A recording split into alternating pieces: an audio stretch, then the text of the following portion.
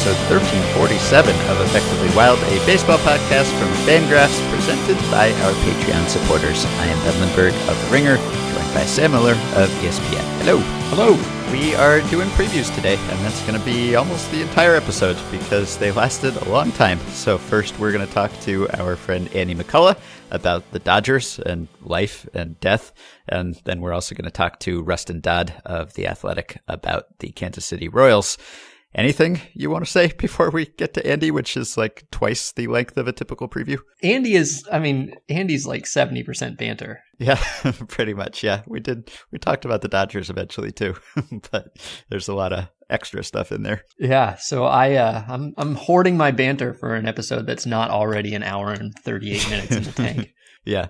Well, we've got 5 minutes, maybe. I just want to point out, I wrote about the competitive picture of baseball at The Ringer this week. It's something we sort of touched on, I think, last week a little bit, but the National League is just so much more exciting this year than the American League, I think, in general, and specifically a couple divisions within the National League. So we're going to talk about the Royals, who I think are one of the more exciting teams in the AL for me, not because of whether they're going to win, which they aren't, but how they might win, or at least how they might lose. But it is kind of striking just to see the difference. Like I looked at the projections for the teams in each league and in each division and sort of looked at how tightly they're bunched up. And this year's AL, I used Jeff's actually preseason projections spreadsheet, which he's been assembling since 2005. So it has win totals for every team over the past 15 years.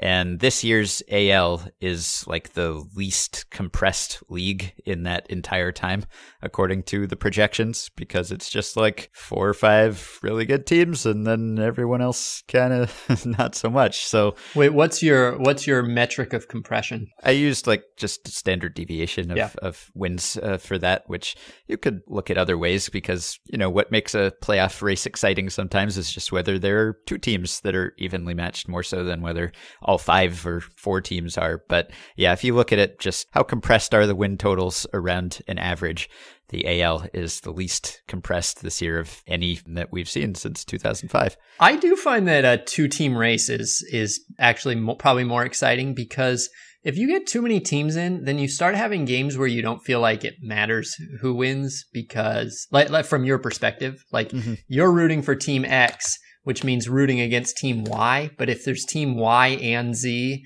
and they're playing each other, then you no longer really care who wins. And it takes away some of your good scoreboard rooting. Yeah, that's true. I didn't consider that. Yeah, I mean, the NL East and Central, obviously, we've talked about that. It is, I think, obvious to everyone that they are exciting. The NL Central is one of those divisions where, like, everyone is decent, at least. And I think all the teams are within a range of about 10 projected wins.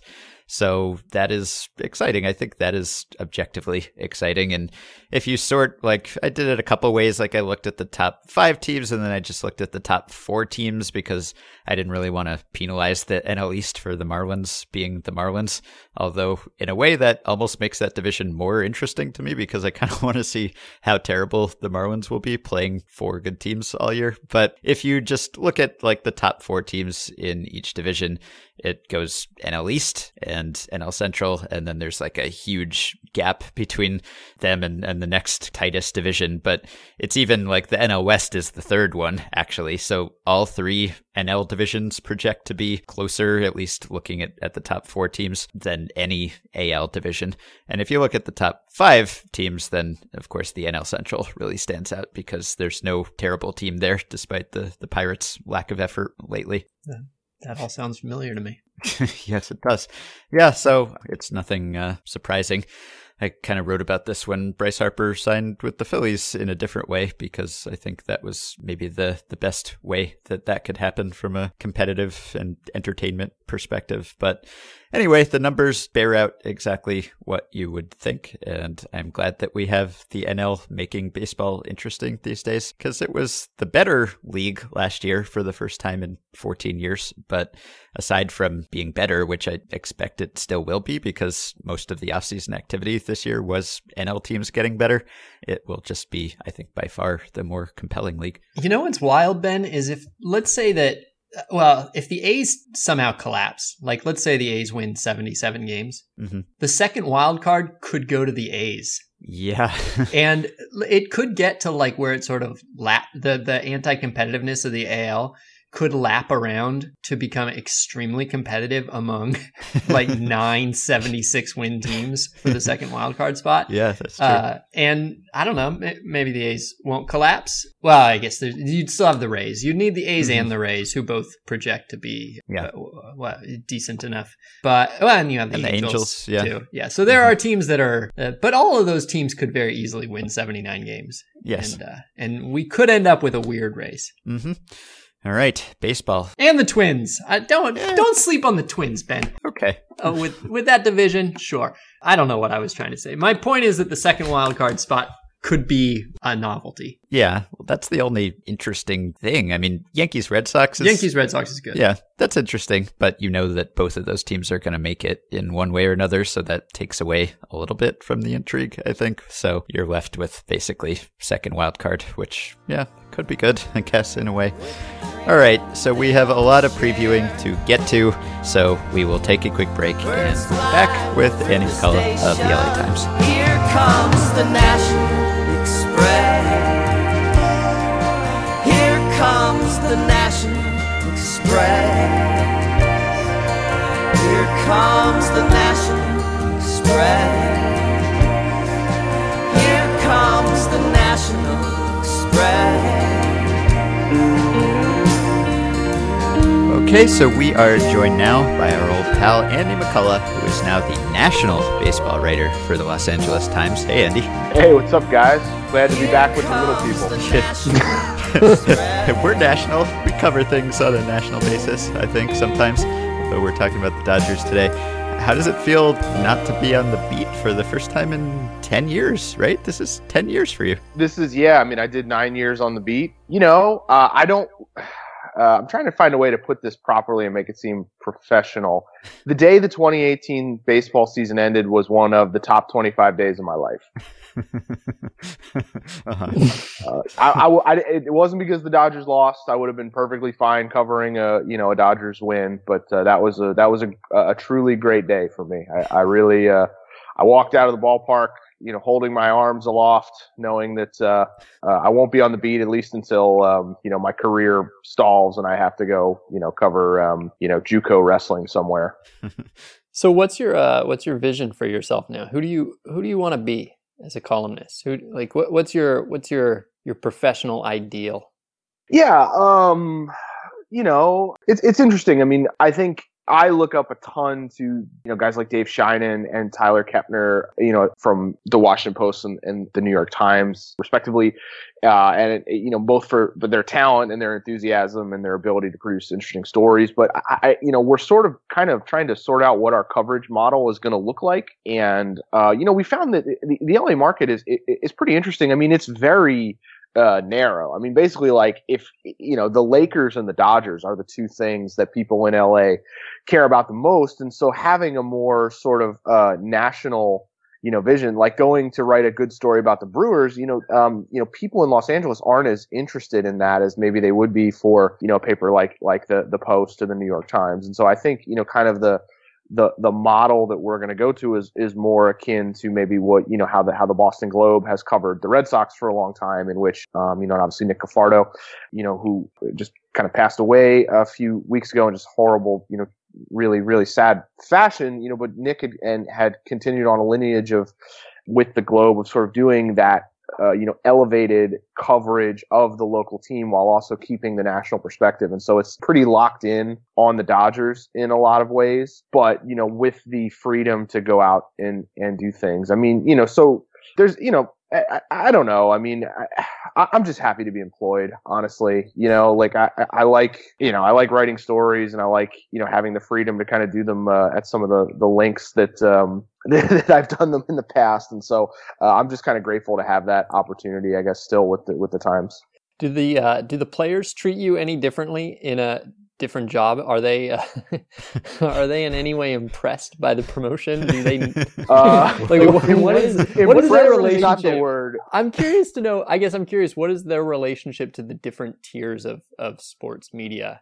I would say that every time I have walked into the Dodgers clubhouse this spring, someone has yelled "national guy" at me. Oh, wow. To the point that Justin Turner, who's someone I've covered since he was with the Mets and have a pretty good relationship with, has taken to just openly disrupting interviews that I'm doing and asking, if I'm different now, like asking the person I'm interviewing if they feel like they're being grilled by a national guy, or like, hey, you need to show a little more respect. You're talking to a national guy. So it's I had a great exchange with, I happened to catch up with Ned Yost at one point this spring, and we were sitting down and, where is Ned these days? You will not believe this. Ned Yost is the manager of the Royals, which wild. Which is a story I will be writing actually in the next couple weeks, because it surprised me. You're breaking the news. Yeah, I mean, did you guys know he's still the manager of the Royals? I think that's the best fun fact in baseball right now. I went and saw Ned, and I obviously, my career has a pretty curious relationship with the Royals. I was kind of, toiling in obscurity in this little town called New York City for, 4 years before I went out to Kansas City. So anyway, I was talking to Ned. You made the Royals. You showed up and so things I said looked up, and then you left. And I said to Ned, he was like, Andy, it's just so good. I'm really happy for all your success. And I was just like, well, look, I mean, you guys certainly helped. And he goes, no, we didn't help. Just like you didn't help us win the World Series. And I was like, all right, we're not doing this. Like, I can't.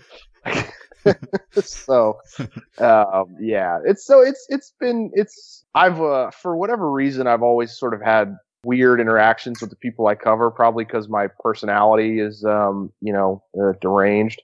So it definitely has, I like the guys who I've covered for a long time and who I know pretty well, need to remind me that I am now a national guy, almost every single day I'm around. So how did they find out? Well, because, we kind of had a weird transition in that we hired, Jorge Castillo, to be kind of my replacement on the beat, to take over the beat, which he's done a great job with thus far. You can follow him at Jorge C. Castillo on Twitter. And we hired him though, like last August. And so, the idea was he would have a couple months to kind of get to know some people and, hit the ground running next year or this year. And so when he was around, like he was kind of saying, hey, I'll be here covering the team and I'm kind of taking over the beat. And like there were multiple times where like I would see him like interacting with someone and the player would look up and just shout across the room at me and just be like, where are you going? And like, I'm I don't know. I'm still going to be around. They're like, what? I don't get it. I'm like, never mind. It's not that complicated, but yeah. So a lot of guys I just, told for the most part. So, cause I don't know, you just fall into conversation with people and they say, what's going on in your life? And it's like, well, I'm never going to be here anymore. So I'm very happy. But yeah. Yeah, I'm actually sort of surprised and impressed by the level of awareness of a columnist versus beat writer and exactly what the media jobs are. I mean, I guess it makes sense because I've never had that type of relationship with players because I'm never covering one team on a day-to-day basis. So you do get to know them, even if it's just kind of in a like work friends sort of way. Yeah, and the LA market, although it's a huge market, there's really not a lot of guys on the beat. There really is 4 beat writers. It's the Times, it's Ken Gernick at MLB.com, it's Bill Plunkett from South California News Group, and it's some guy for The Athletic. So I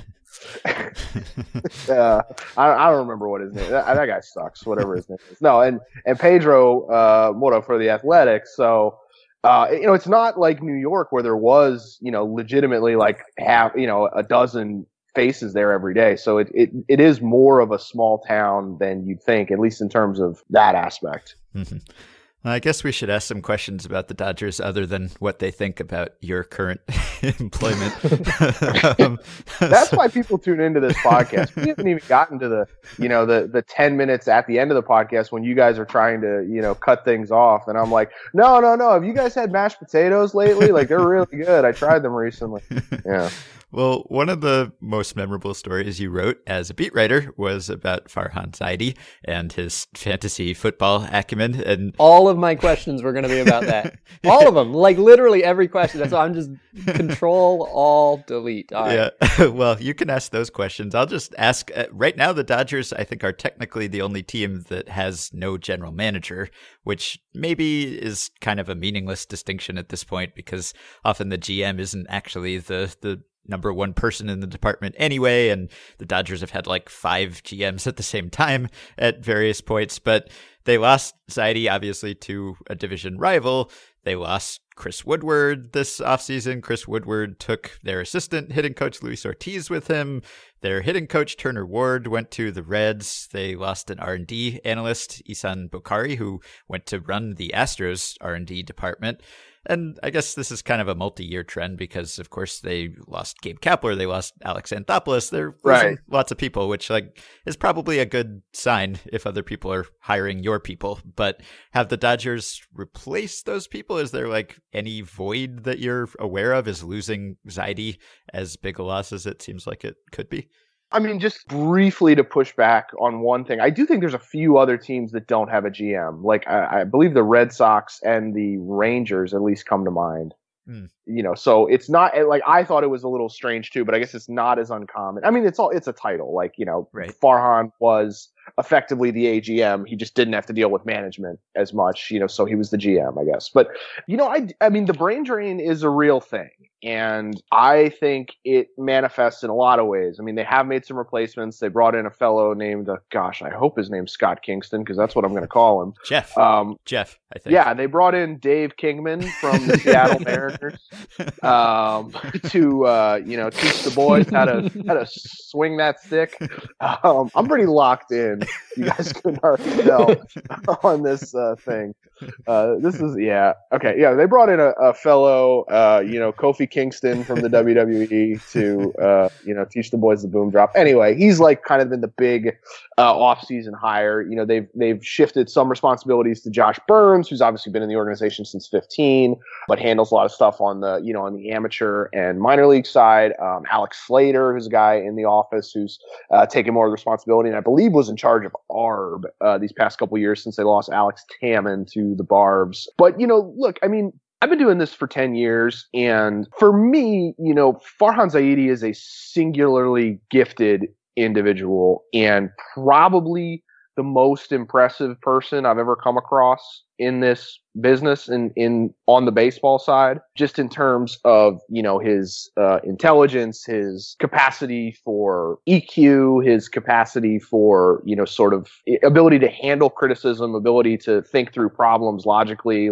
He sees the baseball world in a way that you probably want, in an ideal world, you'd want anyone to do that. And I think that benefits the Dodgers in lots of different ways, and not just coming up with, ideas and talking through strategies and figuring out how to build a culture of flexibility, but also, he's the guy who texted Max Muncy when the A's cut him and said, "Hey, do you want a job?" It's big picture and little picture stuff.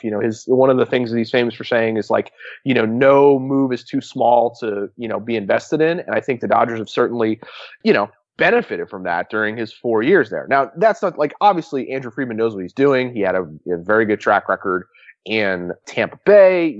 He's been basically the shepherd of this entire operation here. And, things are obviously going very well. But I just think not having Farhan in the room is a problem because he's not in the room. He's not in the room. And not only that, he's working for your chief rival and exporting a lot of the same strategies to a team in the division with, similar financial resources who had basically not been practicing these things. And so it hurts on multiple levels. And, I don't think that it's going to be something that's readily apparent in 2019, but by 2021, I think, there's a chance it could be a real problem. Not so much that the Dodgers are helpless without Farhan Zaidi, but just the fact that he's working for their chief rival. That is, for a team that's willing to spend. And, so that is, I think, going to make things really interesting down the road in the division. So is there any way that they could have kept him, or is it just the case that under Andrew Friedman, everyone is going to be kind of not at their destination, that it will never be their team as long as Andrew Friedman is there running things? No, I think it's a unique situation. I mean, the Zaidi family has pretty deep roots in the Bay Area, I guess, from their time with Oakland. And so I think it was a decision that made sense for, the family as well as from just a pure baseball perspective. Like, I don't think Farhan Zaidi would go to the Chicago White Sox to be the general manager or president of baseball ops or whatever. I think this was kind of a unique opportunity. So the Dodgers let him go. Like, he wanted to go. It was it was a mutual understanding that, if they offer this job, he was going to take it if it made sense. So I think it would have been a little different if, he was interviewing with the Arizona Diamondbacks or something like that. I'm sure, I don't even know if he would have interviewed, but I think the Dodgers could have found a way to keep him. But I think both parties understood that he wanted to go. So let's talk about your tour de force. I think that the article that you wrote, I think the story that you told about Farhan's fantasy football team is maybe the defining baseball article of this era, of the sabermetric era, of the data era, whatever we end up ultimately calling this era in retrospect. So basically the story is that Farhan and Andrew Friedman find out about this fantasy football team, somehow weasel their way into it as GMs. And then Farhan finds all these sort of tactics that allow him to essentially create an unstoppable dynasty based on sort of careful reading of the rules and like super devoted analytics or something. And before long, he's winning constantly and all the players hate him. Is that about right? That is, I think weasel is a little strong because they were invited in by former video coordinator, current whatever Pratt does now for baseball ops, John Pratt. So, but yes, that is more or less what happened is they let these two guys into the fantasy league and Farhan won it 3 years in a row, driving his players effectively insane to the point that at 1 year they started a rogue secondary league in protest of his behavior at the draft. And I wasn't quite clear of how seriously I should take their resentment of him. Was this all in good fun, or was it actually tense? I think it was in good fun for most of the guys, although I get the sense that Kershaw particularly was not thrilled with the setup. He seemed to be the one who maybe wasn't taking it as well as some of the other guys. Like Justin Turner thought it was, had a good, thought it was funny, and Jock Peterson, joked about how he's been begging him to retire or whatever, and that sort of stuff. But there was, I think Kershaw's a very competitive human being, and so he was he was, I think at one point he said something to the effect of the thing that sucks about this is it kind of proves that analytics work, which kind of let in maybe a window into how Kershaw views some of the things that have been going on with the Dodgers over the past few years. But it was mostly in good fun. But, these guys are professional athletes and they're all kind of crazy, and they all sort of think that they know more about sports than everyone else. And so to have Farhan just, boat racing them year after year was not something that they particularly enjoyed.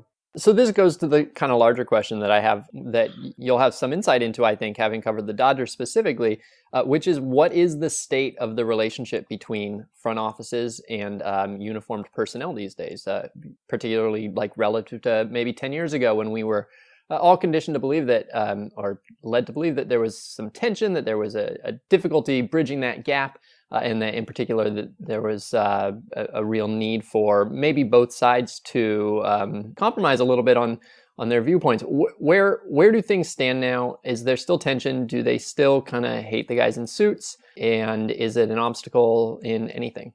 Well, I think one of the, and this, not to keep talking about the fantasy football thing, but one of the goals with it is to sort of humanize the executives in a way where it's hey, we can build some camaraderie. They know we're just not, as you said, the guys in suits, but to sort of make it so that, they are going to be present in the room. It's players know that, if they go into the training room, during the game or go into the weight room during the game, Farhan's going to be in there doing cardio, doing the Billy Bean thing. And so that is they make it so that they sort of knock down the walls in that regard. But, specifically with the Dodgers, I mean, last year that was a real challenge. I think, they had a lot of talented players And they had a lot of talented players who also happened to have major platoon splits. And so, that led to a lot of platoons and a lot of guys, feeling frustrated about their roles. And, it was something that they kind of tried to mitigate a little bit this offseason when they traded Matt Kemp and Yasiel Puig and Alex Wood, and kind of clearing some space to give some runway for some of their other guys a chance to play every day. But, the communication is tough. Like when you've got, a 25-man roster with 25 useful players, you can't play the same 9 every day. And so, that's something that I think that Dave Roberts and Andrew Friedman, have really stressed over the last few years, is kind of building a culture of flexibility, and I feel like, it used to be like maybe like 10 years ago, probably the most tangible thing that a manager did was run a bullpen. Like that was kind of the major thing. And like number 2 was like talk to the media. And now I feel like for a lot of these teams, it's more about like building a culture of understanding that you're going to be fucked with and getting guys to allow themselves to be fucked with. And that is a real challenge, I think, especially for veteran guys who have, been accustomed to certain, just standard practices, telling the guy all of a sudden, no, you're a 5-inning pitcher, or telling the guy, no, you don't play against lefties. And just that sort of stuff is a real challenge. And I think it's something that depends on a year-to-year basis. In 2017, there was really no, discussion about lineup construction with the Dodgers, or, who wasn't playing enough, or who was playing too much, or, who, whatever. But in 2018, both years they went to the World Series, but in 2018, there was a lot of discussion about like, do the Dodgers platoon too much? Why doesn't Cody Bellinger play against lefties? Blah, blah, blah, blah, blah. Like, how come David Freese never plays against righties?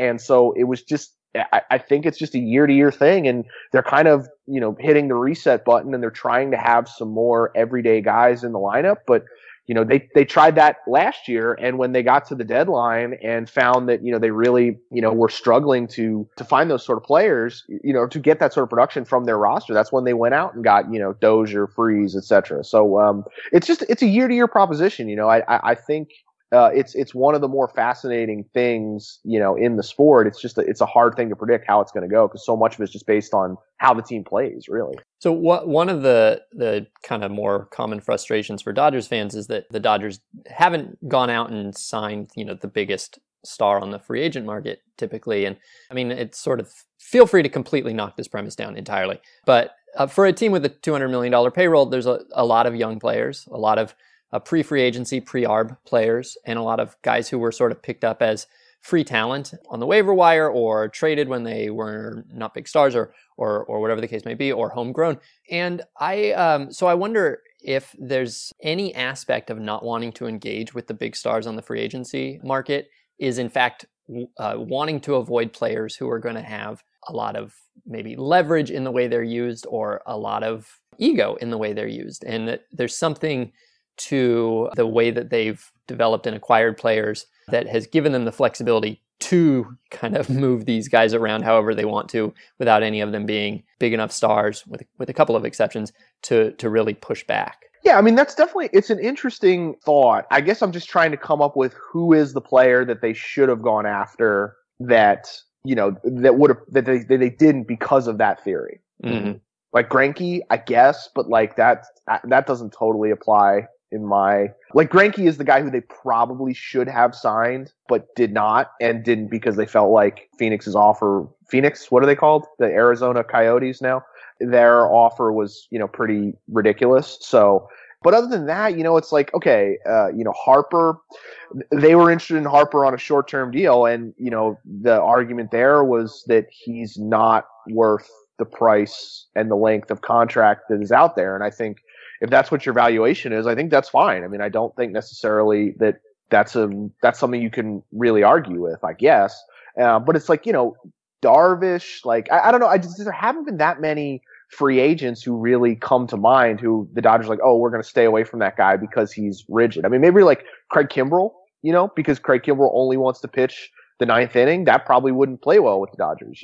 One, they already have a human being who pitches the 9th inning, and two, they ask their guys to be flexible. So maybe that is one that would make sense. But I would think more of the issue with Kimbrel would just be the decline in the stuff. So I do think that they like the idea of having players like a Chris Taylor, like a Kike Hernandez, guys who not only are capable of doing anything but are up for anything because they're young and hungry. They want to get at bats. They want to, they want to build their careers, etc. Someone like Max Muncy who comes up and is willing to play second base. He's willing to play first base. He's willing to do whatever just because he wants to be in the big leagues. I do think there is a benefit there. I just don't know if it necessarily connects to the other part of this is why they're staying away from, Harper, Machado, whomever. Yeah, well, Harper's maybe is a good example, maybe because, I mean, if you look at the extra money and the extra years that the Phillies gave him compared to the Dodgers' sort of short-term offer, it's 9 years and $155 million, which is a lot of years, but not a lot of dollars. And when you think about it, like Bryce Harper from 30 to 38 or whatever at $17 million a year, that's a 1.5 win player, not even accounting for inflation. It's not the sort of salary that is in any way going to keep the 2027 Dodgers from doing what they need to do. But if he's there and it's a headache because he's not that good and he, you can't use him flexibly the way that you can use a second year guy, then it just could be restrictive. It could be a headache for the front office. So I don't know. I'm projecting some things. Well, and obviously the Dodgers have found a ton of good players, even if they're not going to get the top of the market guy. There was a stat from Eric Steven in the Dodgers essay in the BP Annual this year. He said 18 different players, 10 hitters and 8 pitchers amassed at least 2 wins above replacement player for the Dodgers last season, which is 5 more than any other team. And the average team just had shy of 7 players. So they had more than double the average players, essentially, that the typical team has. Yeah. And I mean, that's partly because of the flexibility that you're talking about. And they just use all these people and fit them in. But it's also because they keep finding them or creating them. In the case of, maybe Muncy or Taylor or just all these guys who have done new things. I know Jorge Castillo just wrote a story about Kike Hernandez redoing his swing this offseason. So it seems like they have an advantage over most teams in that area too. Yeah, I mean, their depth is just stunning. I mean, it's so, I spent the previous 2 years before I came to Los Angeles covering the Royals, and that was a very good team. I mean, it was a very good team in 15, but they were constructed so differently. It was like, all right, here's 9 players. We're going to roll them out every day and pray to God they all stay healthy. And they stayed healthy and they were a great team. But the Dodgers do not, they look at things completely differently, and you see kind of how it works. I mean, they just defeat every problem with volume, with numbers, with just they can throw bodies at any problem and they churn through so quickly.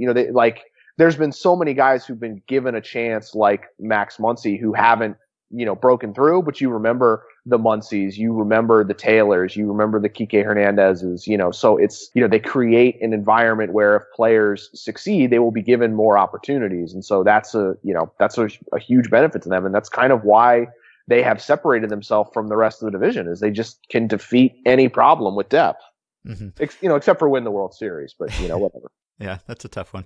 Yeah. They keep getting there, so that's impressive. But I think another thing that kind of came up this offseason was you had those leaked documents that I think Bill Shakin reported that were suggesting that the Dodgers were not going to incur the competitive balance tax, and they seem to have gone to great lengths to stay under that and to reset that tax rate.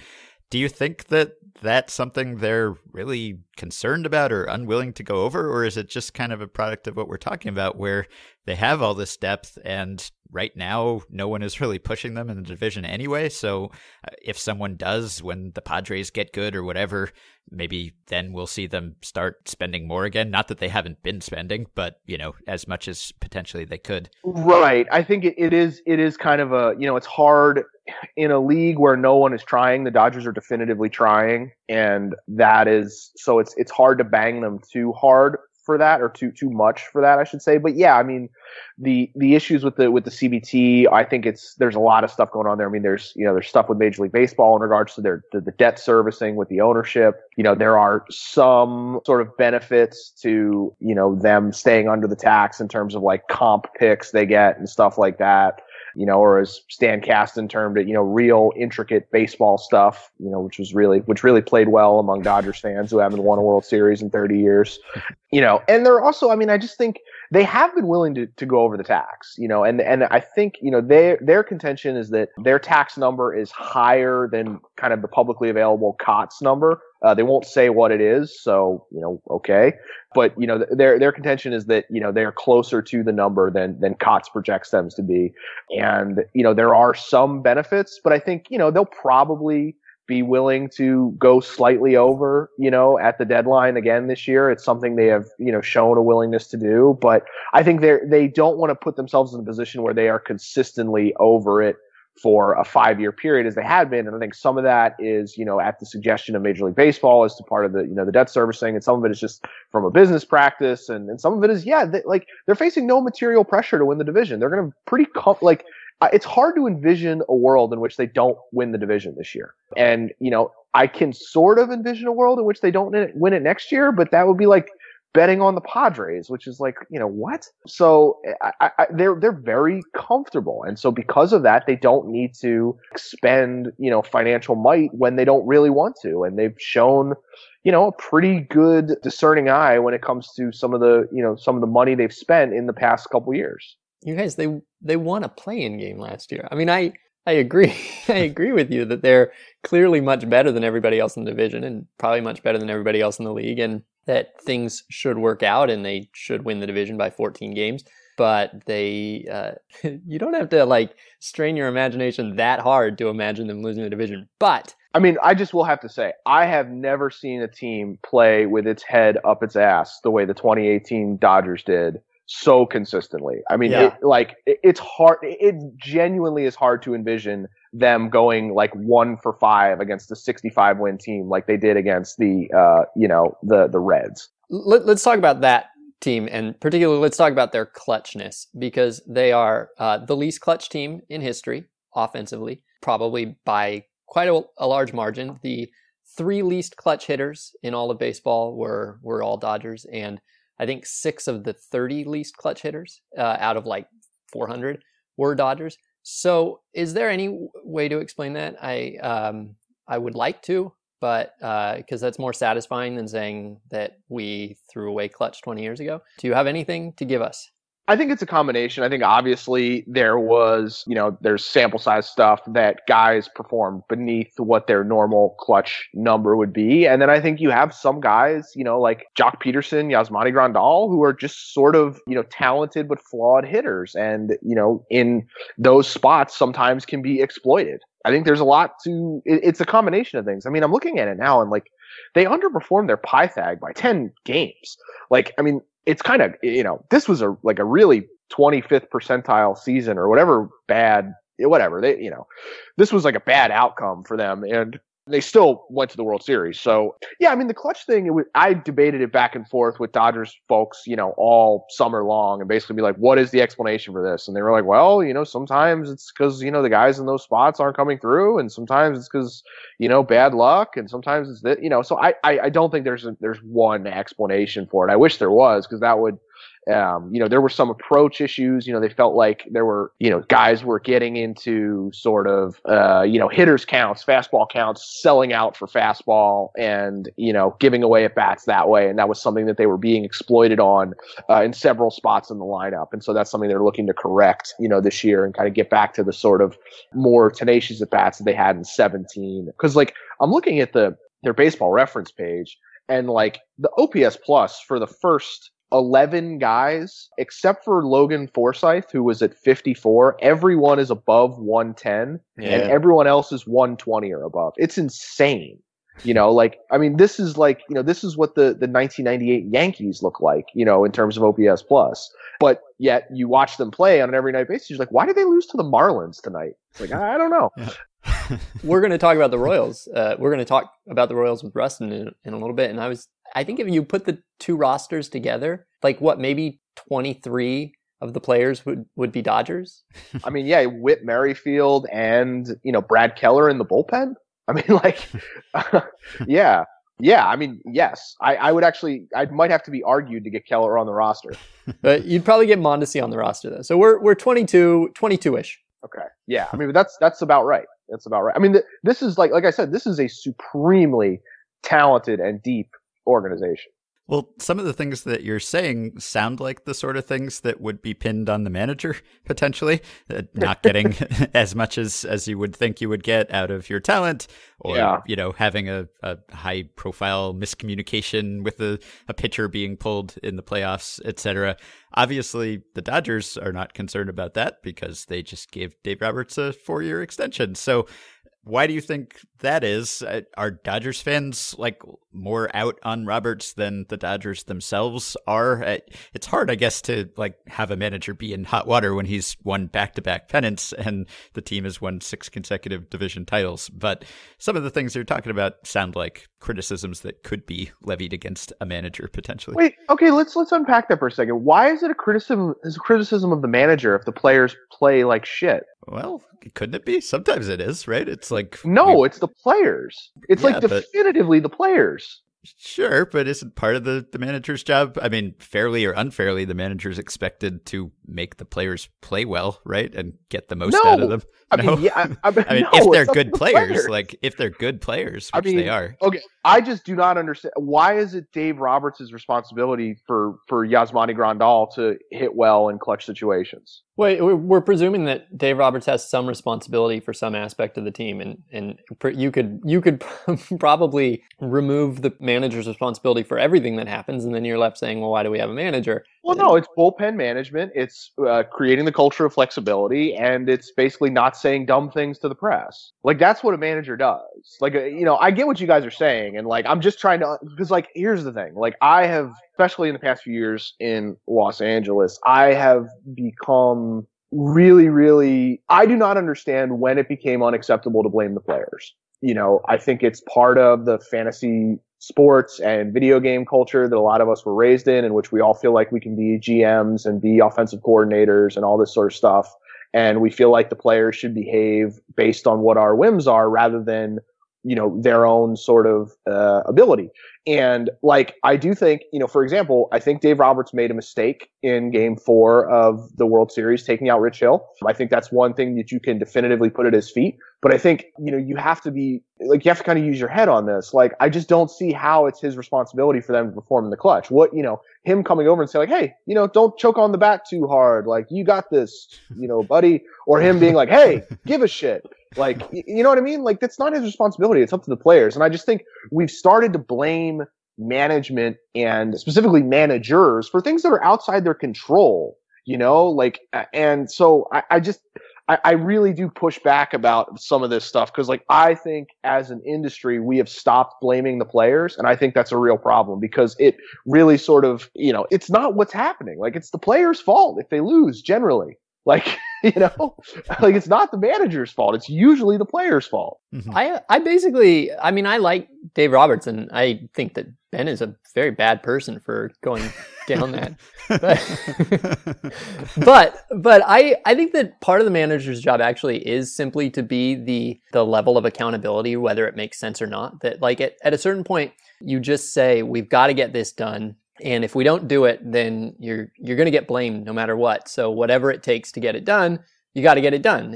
And there's something to having a message of accountability in an organization, and you have to have that level somewhere where, a guy will just have to take responsibility for every aspect of what's below him, whether it's unconventional or what. So I don't really have a problem with blaming a manager when a team goes wrong. I think there's something somewhat illogical to a lot of the criticism, but from a organizational standpoint, if you want to have a good organization, you need to have some probably middle manager who you just say, make it work. Yeah.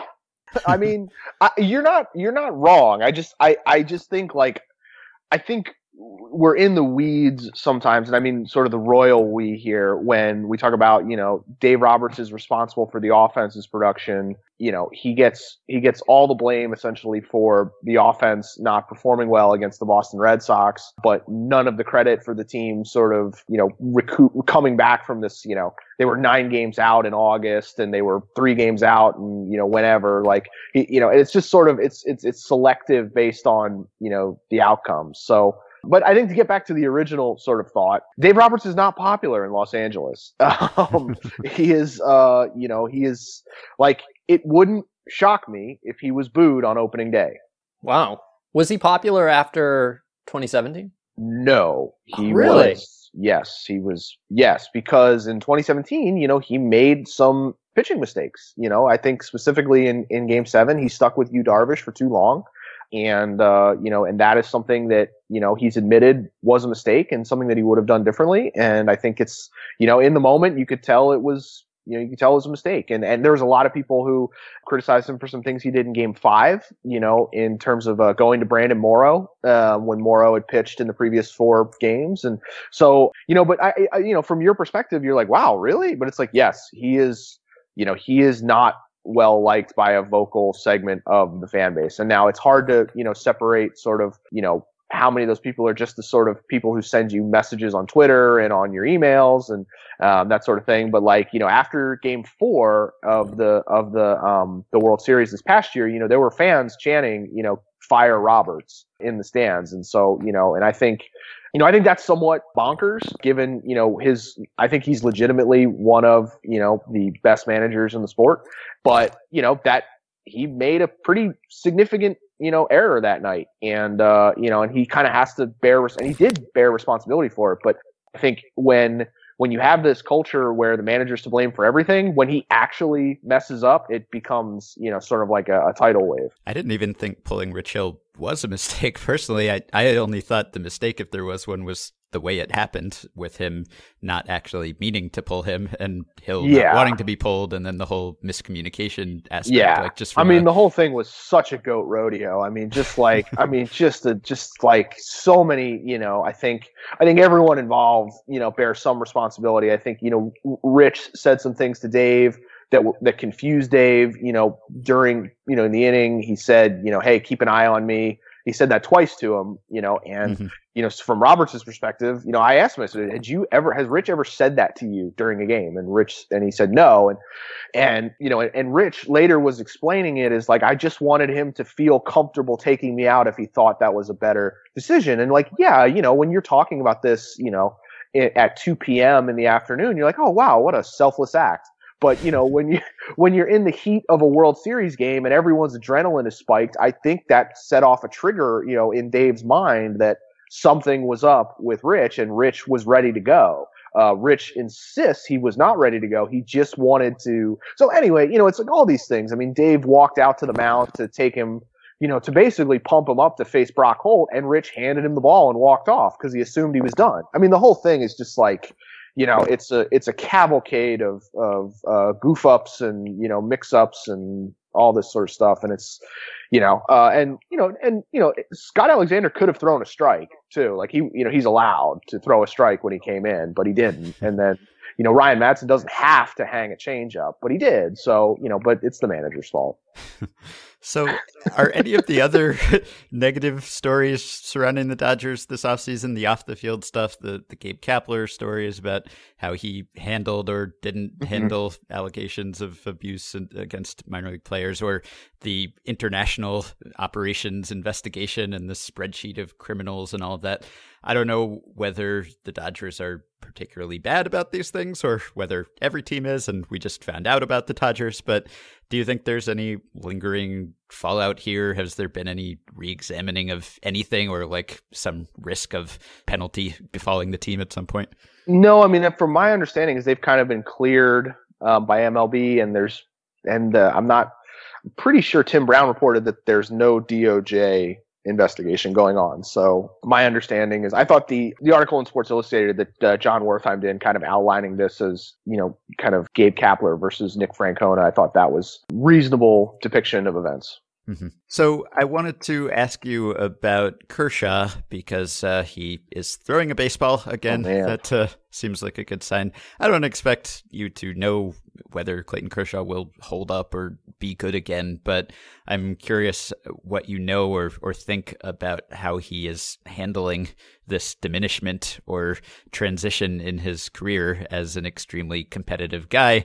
It seems like he did sort of accept it a little bit last year, or at least he changed the way he pitched. He started throwing a lot of breaking balls, just doing whatever worked. He also, though, tried to get some velocity back this offseason. So I don't know, is he the kind of guy who can settle into like a CC Sabathia type phase if he needs to, or is he just going to be kind of banging his head against the wall? Yeah, so my goal for this is to not be as depressing as Divish was talking about Felix Hernandez. Like that was some, man, that was some dark stuff. Yeah. I mean, I think, you know, I wrote something about kind of Sabathia a few weeks ago and how it related, and I was struck by some of the similarities, but also some of the differences about how they've gone about things. And, you know, for Sabathia, the thing that has really kept him alive these last 3 years has been his cutter. And now, so it's not as simple as just, you know, giving Kershaw a cutter. It'd be the idea of adding a fourth pitch, which would be a changeup, which he has, you know, flirted with for years, but has never really felt comfortable enough to implement it. He has said in the past that he's confident that if he needs it, he will learn how to do it. But I think, you know, that progress has been slowed by the fact that he's just really not physically able to pitch right now. I mean, he's going slow with the shoulder and taking some time to kind of build up. He's, you know, I'd be pretty surprised if he starts on opening day. I guess there's still a possibility, but he hasn't even really, he's thrown one bullpen session, you know, as of right now. He might throw another one today, actually, Wednesday, but, you know, he threw a bullpen on Monday, and that was his first time off a mound since he kind of initially felt the shoulder inflammation. And so, you know, I think he has become, if you talk to people who know him pretty well and people who've been around him for a long time, he has become a little more open to suggestion in recent years in terms of his training methods, in terms of, you know, maybe how he attacks hitters and, you know, opening up other quadrants of the, you know, the strike zone when he'd been in for so long. Everything was in. He started to work away a little bit more, but, you know, he was throwing more breaking balls, last year, but, you know, the thing that happened is that he hurt his shoulder in May. And when he came back from that, he also, you know, he subsequently hurt his back and missed, you know, another, you know, month or so. But when he came back for good, you know, around, you know, sort of the summer, the depth of his breaking ball was significantly different. And it went from being that big, you know, that sort of hammer 86, 87, 88, you know, slider that, you know, he could use to just sort of pound guys in with, and became kind of more of just a cutter. And it was a useful pitch, but not the sort of lethal pitch that he'd had before. And I think there is some thought that the reason the depth of the slider went away was because of the issues with the shoulder in order to manage that. You know, he's never vocalized that, but he doesn't vocalize anything when it comes to this stuff. So you really can only get it from the opinions of, you know, sort of scouts and stuff like that. And, you know, people in the organization who aren't authorized to speak about it. So, you know, I think that is a real concern. You know, it's not the velocity so much. Like, I think you can live with 90, 91, you know, the occasional 92 if your location is good and if your, you know, pitch to pitch sort of, you know, determination is there. But I think you need weapons. And, you know, the curveball is all, you know, for as famous as the curveball is, it's not the pitch that made him into the superstar that he is. It's the slider that really separated him from everyone else. You know, the curveball is not a show pitch, but it's much closer to a show pitch than what the slider had been. The slider was the, you know, the devastating one. So to not have that is a real problem, especially when, you know, the fastball velocity is going down.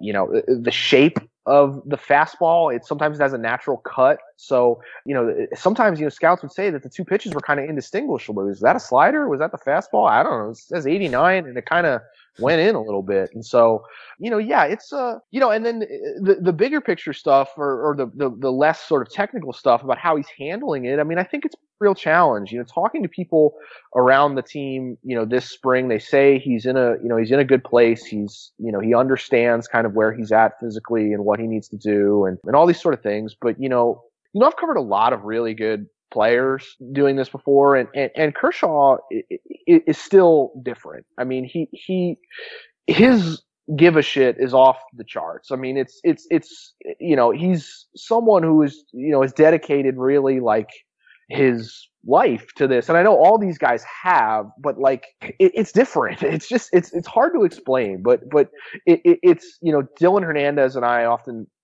talk about this. Dylan's our columnist at the Times, and he had been on the beat for 8 years, and Dylan.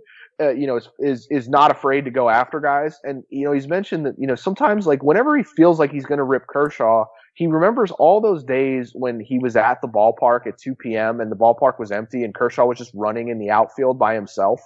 And there's no one else who does that. And it just, you see the way that he's given sort of, his body specifically, but also just, his emotional energy and, his parts of his mind and parts of, everything. And so it can be hard to watch, and I think I've used this metaphor on this show before, but like covering Rich Hill and Clayton Kershaw, Rich Hill makes me think about the endless possibilities of life and, all the ways in which you never know where you're going to end up. And you can be anything you truly want to be if you commit to it. And Clayton Kershaw makes me think about death. He makes me think about how, the end will come for all of us and you need to give all of yourself before you get there. And we've kind of moved into that, that stage where it's not the end. I think he's still going to be a pretty good pitcher, in 2019. But he's had to confront his baseball mortality in recent years, and I think he's getting better about dealing with it. But it's a challenge, it's a real challenge for someone like him. I think you just weave together Rich Hill and thinking about our mortality in one answer. That's the most effectively wild response. Who would you take this year? 1 year only, Walker Buehler or Clayton Kershaw? Walker Buehler. Okay. I think we're kind of in like an interregnum period where I don't think that will be a question next year. Mm-hmm.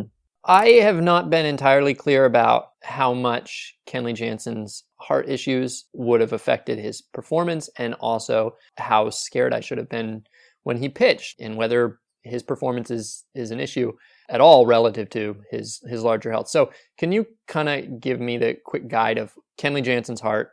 How is it? How serious was it? How should I feel about it? And is it distasteful to talk about his performance last year in light of it, or is it all totally in bounds? That's a good question. His heart condition didn't make him pitch better. So yeah, I think it was something that definitely weighed on him mentally. I don't know if there's a correlation physically, but I think it's certainly, especially when they go to Colorado, is something that had affected him, actually physically because of the altitude. And so I think there are some questions about, how he's going to hold up, in Colorado in the future. The idea is that the surgery he underwent this offseason will prevent any sort of future issues. But, I don't know. I mean, there's a lot of things with Jansen that I don't think you just say like, oh, because he had a heart condition, his velocity went down and, the cut on the cutter wasn't as effective. But it certainly didn't help. And, I think it did weigh on his mind. Approaching the surgery and Kenley's a pretty open guy and he can be blunt about things. And, he was, when he was kind of in between the flare up in Colorado and getting the surgery in the off season, like, yeah, if my heart goes, it goes. And like, no, that's not good. Like, don't do that. Like, that's bad. Like, but I think he's past that. I mean, I've talked to him a few times this spring. He looks pretty slim. He's having a better spring training than he did last year when, all he seemed to do was throw a football around and, punch David Vassegh in the groin. So like it's, he's being more active. He's pitching in games. He looks, trim, I mean, he's obviously a large man, but, he looks trim. He's in good spirits. And so I think it's going to be interesting to see, because you're talking about a guy who, in 2017, you can make an argument he had been the best reliever, over the past, 3 or 4 years, kind of as how Sam dubbed it with Max Scherzer, you know what I mean? Like in the aggregate, like he was probably the best guy. Then he took a pretty significant step back last year and they didn't make many big additions to their bullpen. So, they kind of need him to bounce back, if not to be, the best reliever in baseball. They kind of need him to be a top 10 reliever in baseball, I think. All right, so we have to end after this sprawling conversation with our very basic question about the win total. So how many games will the post-Puig Dodgers win? They're going to win 93 games. Why does everyone on this show pretend like this question is hard? Well, I mean, it is hard. No, it's also not. Just meaningless. say a number. I mean, just say a number. Say any number. Like, it's just amazing. Like, people who've been like repeated guests are like, they take their responsibility as soothsayers seriously. You're just phoning it in here. Wow, let me think. Oh man.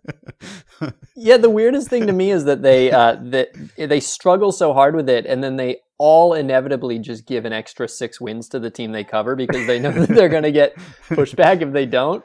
It's ridiculous. It's like, oh man, wow. How do I say? Wow. All right, I'm gonna say that the Giants are gonna win 94 games. It's just, or like, oh yeah, like wow, the Tigers. I think 82 is reasonable. It's just like, it's crazy. Like I don't know. I mean, I love I'm a long-time listener, long-time caller in, really enjoy the program. It amused, I think it's gotten worse every year, actually. Like the first year, when it was just like Sahadev asking those questions, like people would be like, oh yeah, they're going to win 91. But now it's like this existential crisis where you can say like, yeah, I think the Mets are going to win 86 games. Like, I don't know. Well, now that you're national, you don't have to worry about the blowback from your 93 win prediction in the clubhouse. Yeah, I'm looking at Pacoda, and Pacoda's got 94. So I'm glad that I went under. I'm actually proud of that. I didn't do that on purpose, so that's good. I don't know. They'll probably actually win like 98. They're a good team. They're going to score a lot of points. They have a good offense. Yeah. All right. Well, you can find Andy in the LA Times. You can find him on Twitter at McCullough Times. You don't have to be a Dodgers fan because he's national now. He'll talk about it all. There's no telling what he'll talk or write about next. It's all fair game. Is there anything you want us to pass along to Ned Yost via our upcoming guest, Rustin Dodd? No, I mean, you can tell Russ I said hi, even though I saw him yesterday in Arizona. I don't know.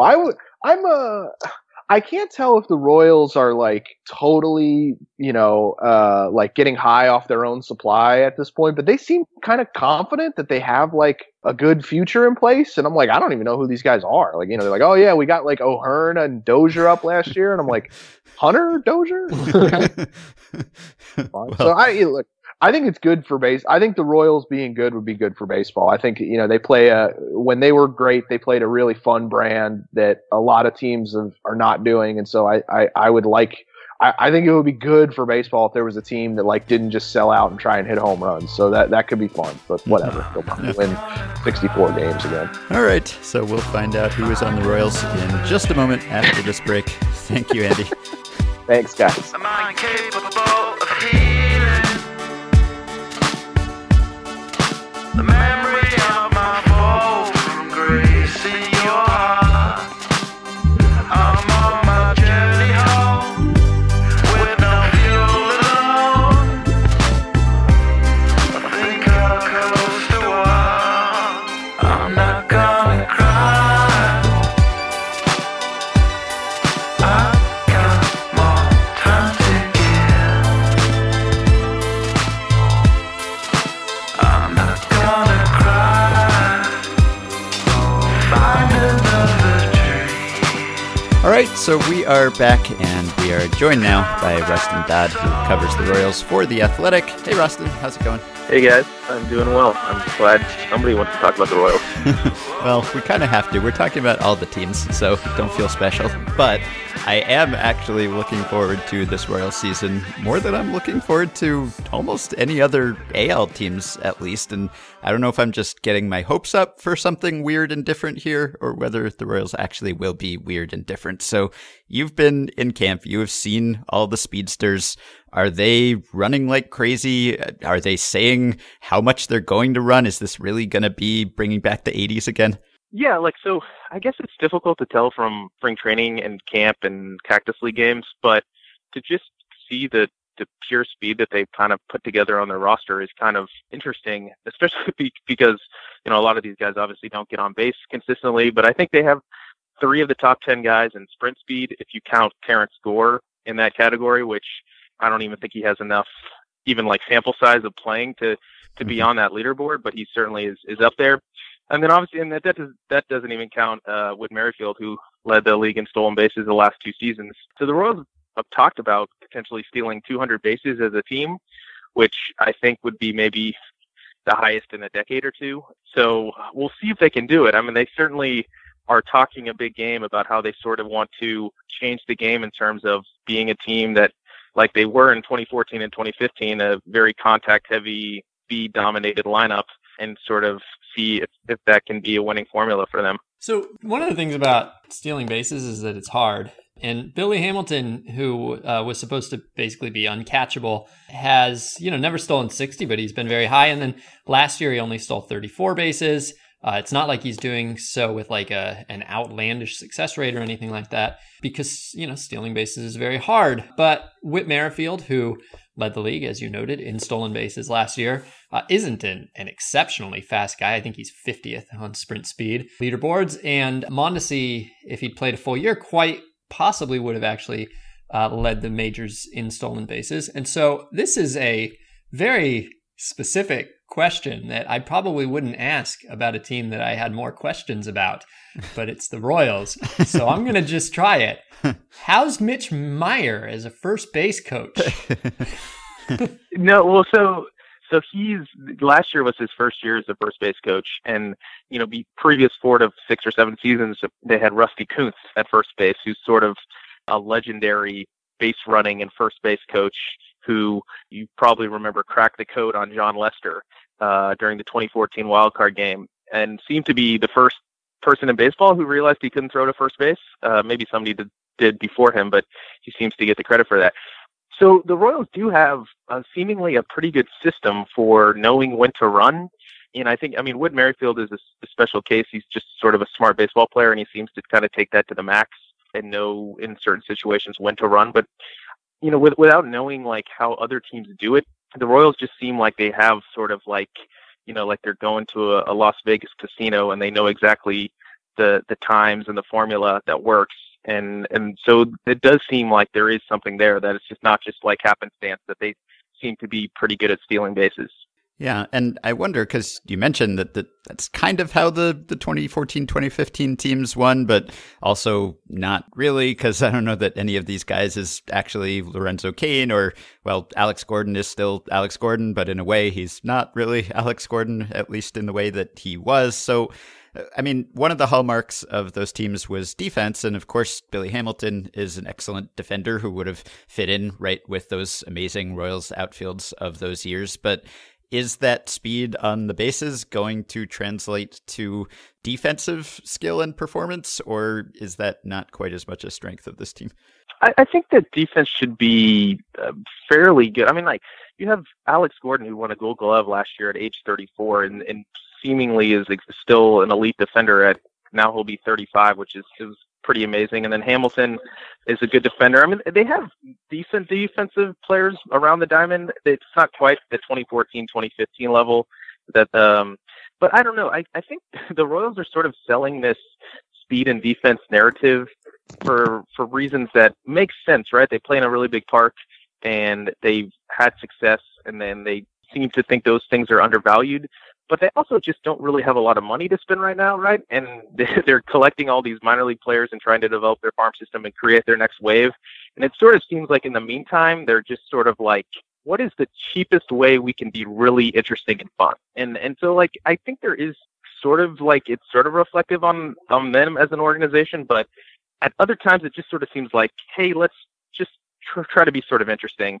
Like Dave Morris talked about, like, let's just try to be really good at 1 or 2 things, rather than be mediocre at 5 or 6 if we're going to, have a $90 million payroll. Mm-hmm. And I tend to think that's just sort of kind of how it's come together, that they just decided, hey, let's speed and defense, and maybe it'll work, maybe it'll not. But if not, we'll pick in the top 5 again in 2021, and we'll set ourselves up pretty well. Yeah, I like it. It's better to be good, obviously, but if you're going to be bad for a while, then be fun, be entertaining. Like we used to talk about Billy Hamilton when he was on Bad's Reds teams, like just try to steal 100 bases or something, because why not? It would be fun. And now maybe he will, or if he doesn't, then all these other guys will. So I'm really hoping that they commit to this, because even if they're not good, I feel like I might end up watching more Royals games than I would otherwise, just because I want to see them try to play like a throwback team. Yeah, for sure. And I mean, like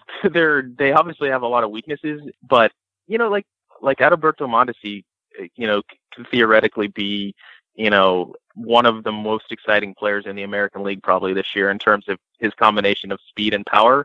And just, you like they have individual players who should be somewhat interesting to watch, which, like last year, sort of like their first year of a long rebuild, they were sort of cobbling it together and acquiring kind of veterans that they could flip. And it just made for not only a really bad team, but also a really uninteresting one. And so I think at the least, it's, like the 2019 Royals motto should be like, hey, should be sort of fun to watch. We had a little fun with Andy McCullough talking about Ned Yost still existing as the manager. And I'm certainly not calling for his firing or anything like that. I have nothing bad to say about Ned Yost. I think we were mainly noting that it would have been expected that there were lots of exit ramps for them with Ned Yost along the past couple years. So, to what do you attribute him still being the manager? Why do you suppose he has avoided the axe? Yeah, so I think that the basic reason is that Dayton Moore, the Royals general manager, likes working with Ned Yost. And I think he feels like they have a good camaraderie and he enjoys the continuity that they've had over the last few years. And it's just like a pleasant way to go about your business while you're losing. I do think there are other more practical reasons that, Ned Yost has talked about, like, hey, he went into last season saying like, we're not going to be very good, this year, and we'll potentially not going to be very good next year. I'm not sure if he used those exact words, but he basically said, hey, I'll wear the losing. And I think the Royals thought, and because they're not even really to the point where they have a lot of their next wave at the major league level, that there wasn't necessarily a reason to find another kind of placeholder manager who was going to lose 90 games a year and then have to be a sacrificial lamb. Ned Yost, his kind of place in Kansas City sports history is pretty secure. And if he suffers a few more 90-loss seasons, it doesn't seem like anybody's going to be too upset with him. So I just think it made a lot of sense for them to just sort of say, hey, and he seems to still like doing it. I mean, he's a very entertaining guy. Like, you're maybe the most contrarian manager that I've ever covered. Like, you ask him any sort of question you ask him, he will say like, oh, no. Wait a minute. Andy did the impression. You got to do the impression. So is this dueling impressions? Yeah. It's like you'd be like, Ned, would you say that Billy Hamilton is, the fastest acquisition? I mean, not even the fastest player on your team, just the fastest guy you acquired this offseason? No way. Well, I mean, maybe, yeah, that's possible. Right. Yeah.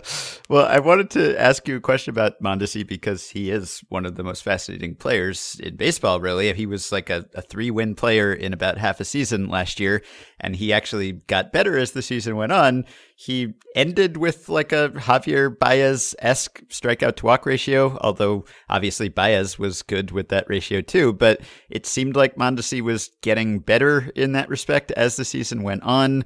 Do you think there's a lot of growth plate discipline wise, or can he just continue to be good even if he is kind of a free swinger? Yeah, that's a good question, right? Because I think even if he maintained his power and his speed combination with what he did in the second half last year over 162 games, he would still be a 4 or 5 win player, maybe even approaching 6. So that would certainly play, but the on base percentage has always been an issue. And so I feel like this, if you want to, like, if this is going to be a telling season in terms of, is he a potential kind of fringy all-star shortstop for a few years, or is he, kind of like a top, 15 or 20 player in the game? I think that, like, if he can start getting on base a little bit more and drawing walks, and if the league adjusts to him and start throwing him more balls and he can lay off them, then maybe he certainly has another level to get to. But I having covered the Royals for the last 4 to 5 or 6 years, like, they had Alcides Escobar, they've had Salvador Perez, 2 guys with lots of talent and lots of ability, and they've never really figured it out in terms of how to get on base. So I guess you're sort of cautiously optimistic if you're a Royals observer that Mondesi is going to be different than those guys. But even if he's not, he can still be a pretty valuable player. Yeah, one of the sort of phenomena of the last few years is that I'm constantly being surprised by guys who I didn't think had as much power as they ultimately developed. And Mondesi was not a slap hitter or anything like that in the minors, but I never thought of him developing into a huge slugger. He slugged like 650 over his final 30 games last year. Is he just a lot stronger than I realized? Is that real, or was it just kind of a good month and he's more of like he's going to be more like a 470 guy for his career? Yeah, I mean, I think so in the minor leagues, he was always aggressively pushed, maybe even to levels that he really shouldn't have been at. The Royals just seemed to really like the tools, and so he would, be at AA when he was 19 or something like that, even when the numbers, so like the offensive numbers in the minor leagues were never really that good.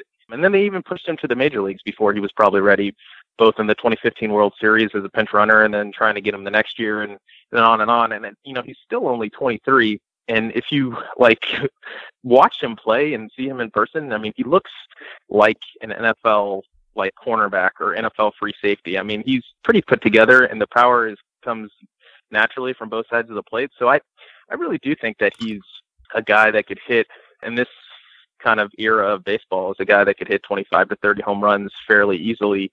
So I think he does have a little bit more power than maybe people realize. And his offensive numbers just at the major league level were so basically it was just really overmatched for the first year and a half he seemed to be in the big leagues until he sort of finally kind of figured things out last year. And he was still only 22. It's a small thing, but I would just like to correct that when I said 470 as a sort of disappointing sounding slugging percentage, I should have gone with the lower number. So 470 is a good number. I probably would have gone, if I'd had a minute to think, I probably would have said 435, which again, not a big difference, but just to clarify. The Royals last year drafted 10 college players to start their draft, including a bunch in the first 100 picks, which is the sign of sort of sometimes the sign of a team that wants to get talent into the upper levels of the system quickly, which makes sense if you want guys who are going to help you quickly. The Royals look like a team that should be going on a multi-year rebuild. Does the draft say anything about where they see themselves in the cycle, what we might expect them to do, say, like next offseason, or am I reading into something that should not be read into? Yeah, it's interesting what they did, right? So they had 5 picks, I think, in the top 70 or so last year, and they took 5 college pitchers. One reason they did that is, and maybe this is not the best strategy, but they just had really no pitching in their minor league system. They really needed to replenish that. And they also had most of their best players, like most of their top prospects were guys that were kind of like at low A or maybe high A last year. So I think they thought by drafting those 5 college pitchers who are all sort of in that age 20 to 22 range, that those guys would match up pretty favorably with the wave that they do have coming.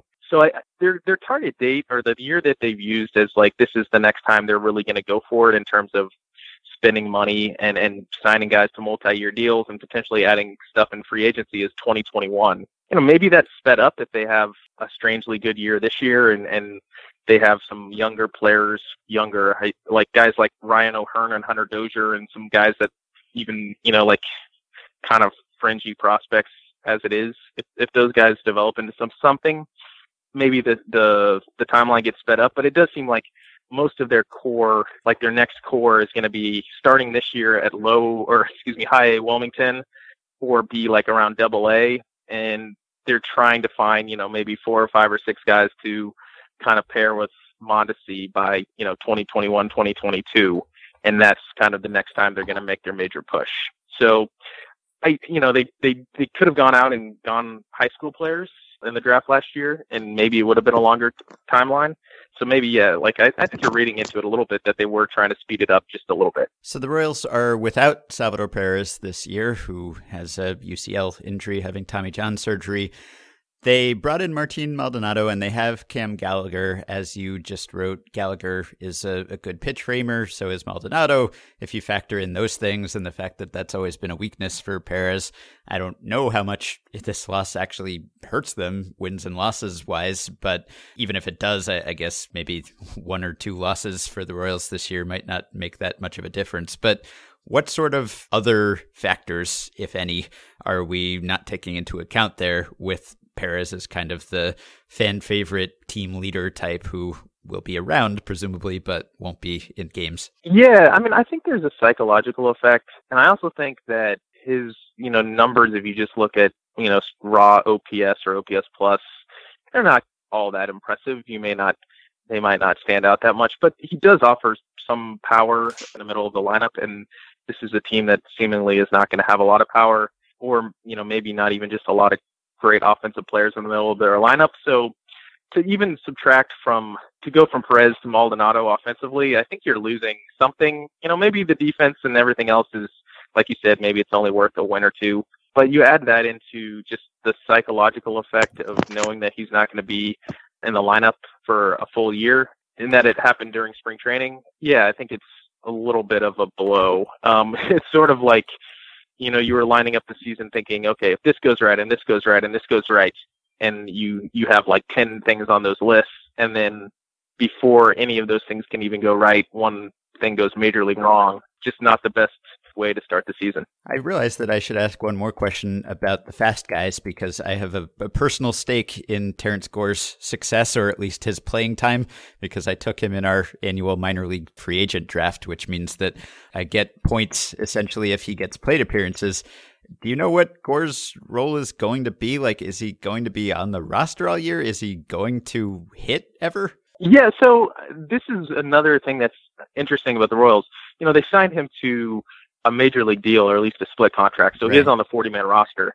And it seemed like they talked about, like, they want him to be on the 25-man roster. They want to sort of use him as that pinch running specialist, maybe a guy that could come in on defense if they need him to. They don't use their bench particularly that much. Ned Yost always seems to carry, like, he can have 3-man bench, and it's just, he doesn't pinch hit. He just doesn't use it much. And they have Chris Owings, who can kind of be a guy that can fill in a lot of spots. So, yeah, it seems to be that Terrence Gore is going to start the season on the 25-man roster, and the Royals are just going to see how it works and see if he can be, a player that can kind of help them and be that kind of weapon at the end of the games. So, at the very least, like, if they, they actually tried this, and it was partly because Gerard Dyson was hurt, but Terrence Gore actually started the season with the Royals in 2016 on the 25-man roster, and he hung around for like a month or so, or maybe a little bit less. And then it became pretty apparent that it just was pretty hard to have a pinch runner on your team for the entire regular season. So I am kind of skeptical about how long it will last, but it does seem like that he most likely will be on the 25-man roster starting on opening day. All right. I like what I'm hearing there.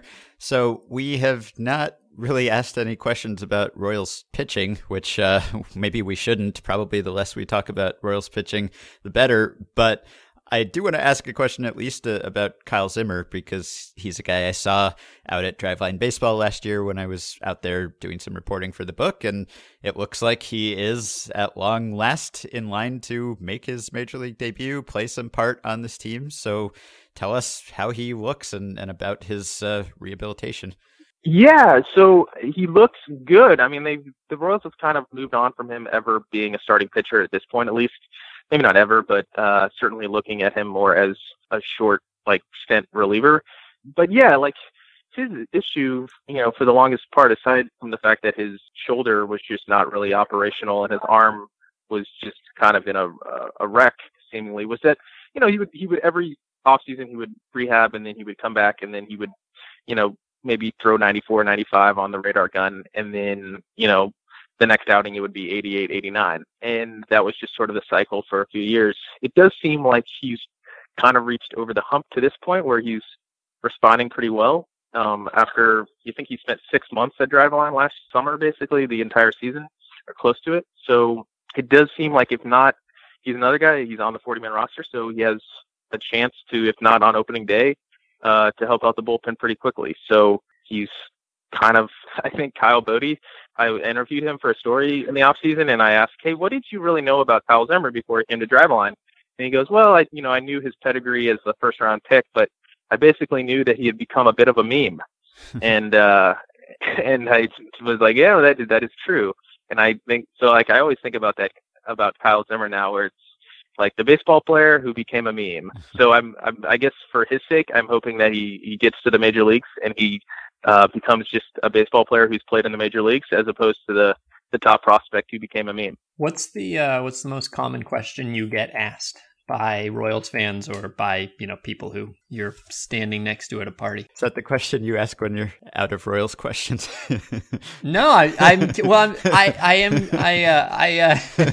like that question in general for all people. That is the most common question that I ask people that I'm with is what is the most common question that you get about your job? But specifically, the Royals just feel like they're where they are, the space they are in and the direction they are in is not that inspiring for conversation. And I'm curious what a fan is most interested in knowing about from you right now. Yeah, I mean, I guess it's just, hey, like when is this team going to potentially contend again?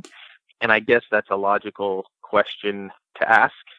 So I don't know, like it does. I don't know if this is a totally random thing. But the city of Kansas City has Patrick Mahomes now, and it seems, I don't know if this is a good thing or a bad thing for the Royals organization, but like the oxygen has sort of been sucked up to the point where Patrick Mahomes has become such an instant darling that the Royals maybe are less inclined to have to really contend and be a really good baseball team over the next year and a half, but also that may be bad, that if the fans are sort of checking out before the season. So I don't know. I think there is a kind of, just like you said, an understanding of where the team is. And so the most common question is generally, hey, when do you think they're going to be good again? And I usually say, I'm not sure. Maybe in a couple years. Well, this is a question that you ask when you run out of questions about the Royals. Is there a Royal that we are not asking about that we should be? Like someone, obviously like Brad Keller had a really nice rookie year, and Jake Junis has been interesting at times. And I don't know, is there anyone like on this pitching staff or someone not obvious that you think might actually surprise people and be worthy of conversation? Brad Keller is worthy of conversation. He's going to start on opening day for the Royals, which maybe is not the best sign for the Royals. But he was a really good pitcher last year for a guy that did not strike guys out. And so it'll be interesting to see if he can be a really good pitcher again. I'll give you one other name. And I mean, he's a guy that you occasionally hear on the internet because he has an entertaining name, but his name is Richard Lovelady. And he is a left-handed reliever and will probably be up. If not at the start of the season, will be up pretty soon. So I think he's a guy that can, has a lot of kind of funk from the left side, and he also throws really hard. And his strikeout numbers in the minor leagues have been pretty astounding.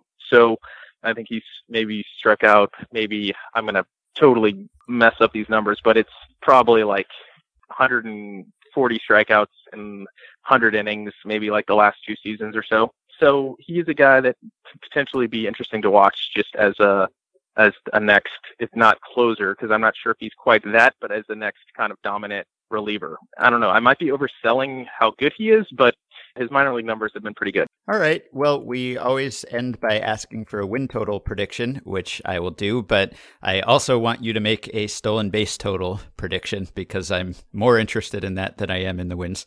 Yeah, stolen bases, I will say like 177. Okay. And that might be way too high. I think the Indians led the major leagues in stolen bases last year, or maybe not major, definitely in the American League. And I don't even know if they got to 140. I looked that up earlier in camp. And yeah, 135. So 177 would be 40 more than the best team had last year, which would be pretty incredible, I feel like. I think the club record's like over 200. It's like 217 back when they had Willie Wilson and a number of other guys. So yeah, I'll say 177 stolen bases, which will be a lot. And I would take that. That would be the most since, let's see, the 2002 Marlins had 177. The 2016 Brewers did have 181, which maybe we're overlooking. And then the 2009 Rays had 194, and the 2007 Mets had 200. They are the last to get to 200. So, yeah, it is. It's rare even to get up into that territory. But, yeah, and in terms of wins and losses, I was thinking that they would win somewhere between 70 and 73 or 4 games. But with Salvador Perez's injury, I'll say they finish 68 wins, which that would be 94 losses, I believe. Yeah. All right. Okay. Well, you can follow this exciting 68-win team all season long and read Rustin writing about it at The Athletic. You can also find him on Twitter at his name, Rustin Dodd. Thank you very much, Rustin. Thanks, guys. Appreciate it. And Sam, I will talk to you next week because Meg will be on the next episode. So thank you. You're welcome. You can support the podcast on Patreon by going to patreon.com/effectivelywild. Following 5 listeners have already done so: Dan Marino, Eduardo Landa, Brian Bailey, Daniel Heller, and Colin Worcester. Thanks to all of you. You can join our Facebook group, which is coming up on 9,000 members at facebook.com/groups/effectivelywild. You can rate, review, and subscribe to Effectively Wild on iTunes and other podcast platforms. Please keep your questions and comments for me and Sam and Meg coming at podcast@fangraphs.com or via the Patreon messaging system if you're a supporter. And thanks to Dylan Higgins for his editing assistance. You can pre-order my book, The MVP Machine. If you don't believe me when I say it's good and that you'll like it, check out my pinned tweet to see some blurbs by people you might believe. Pre-orders really help us. So we'll be back with one more show this week. It'll be me and Meg, and we will be previewing the White Sox and the Indians. So we'll talk to you then. Sweet Thursday's calling me back up to Monterey.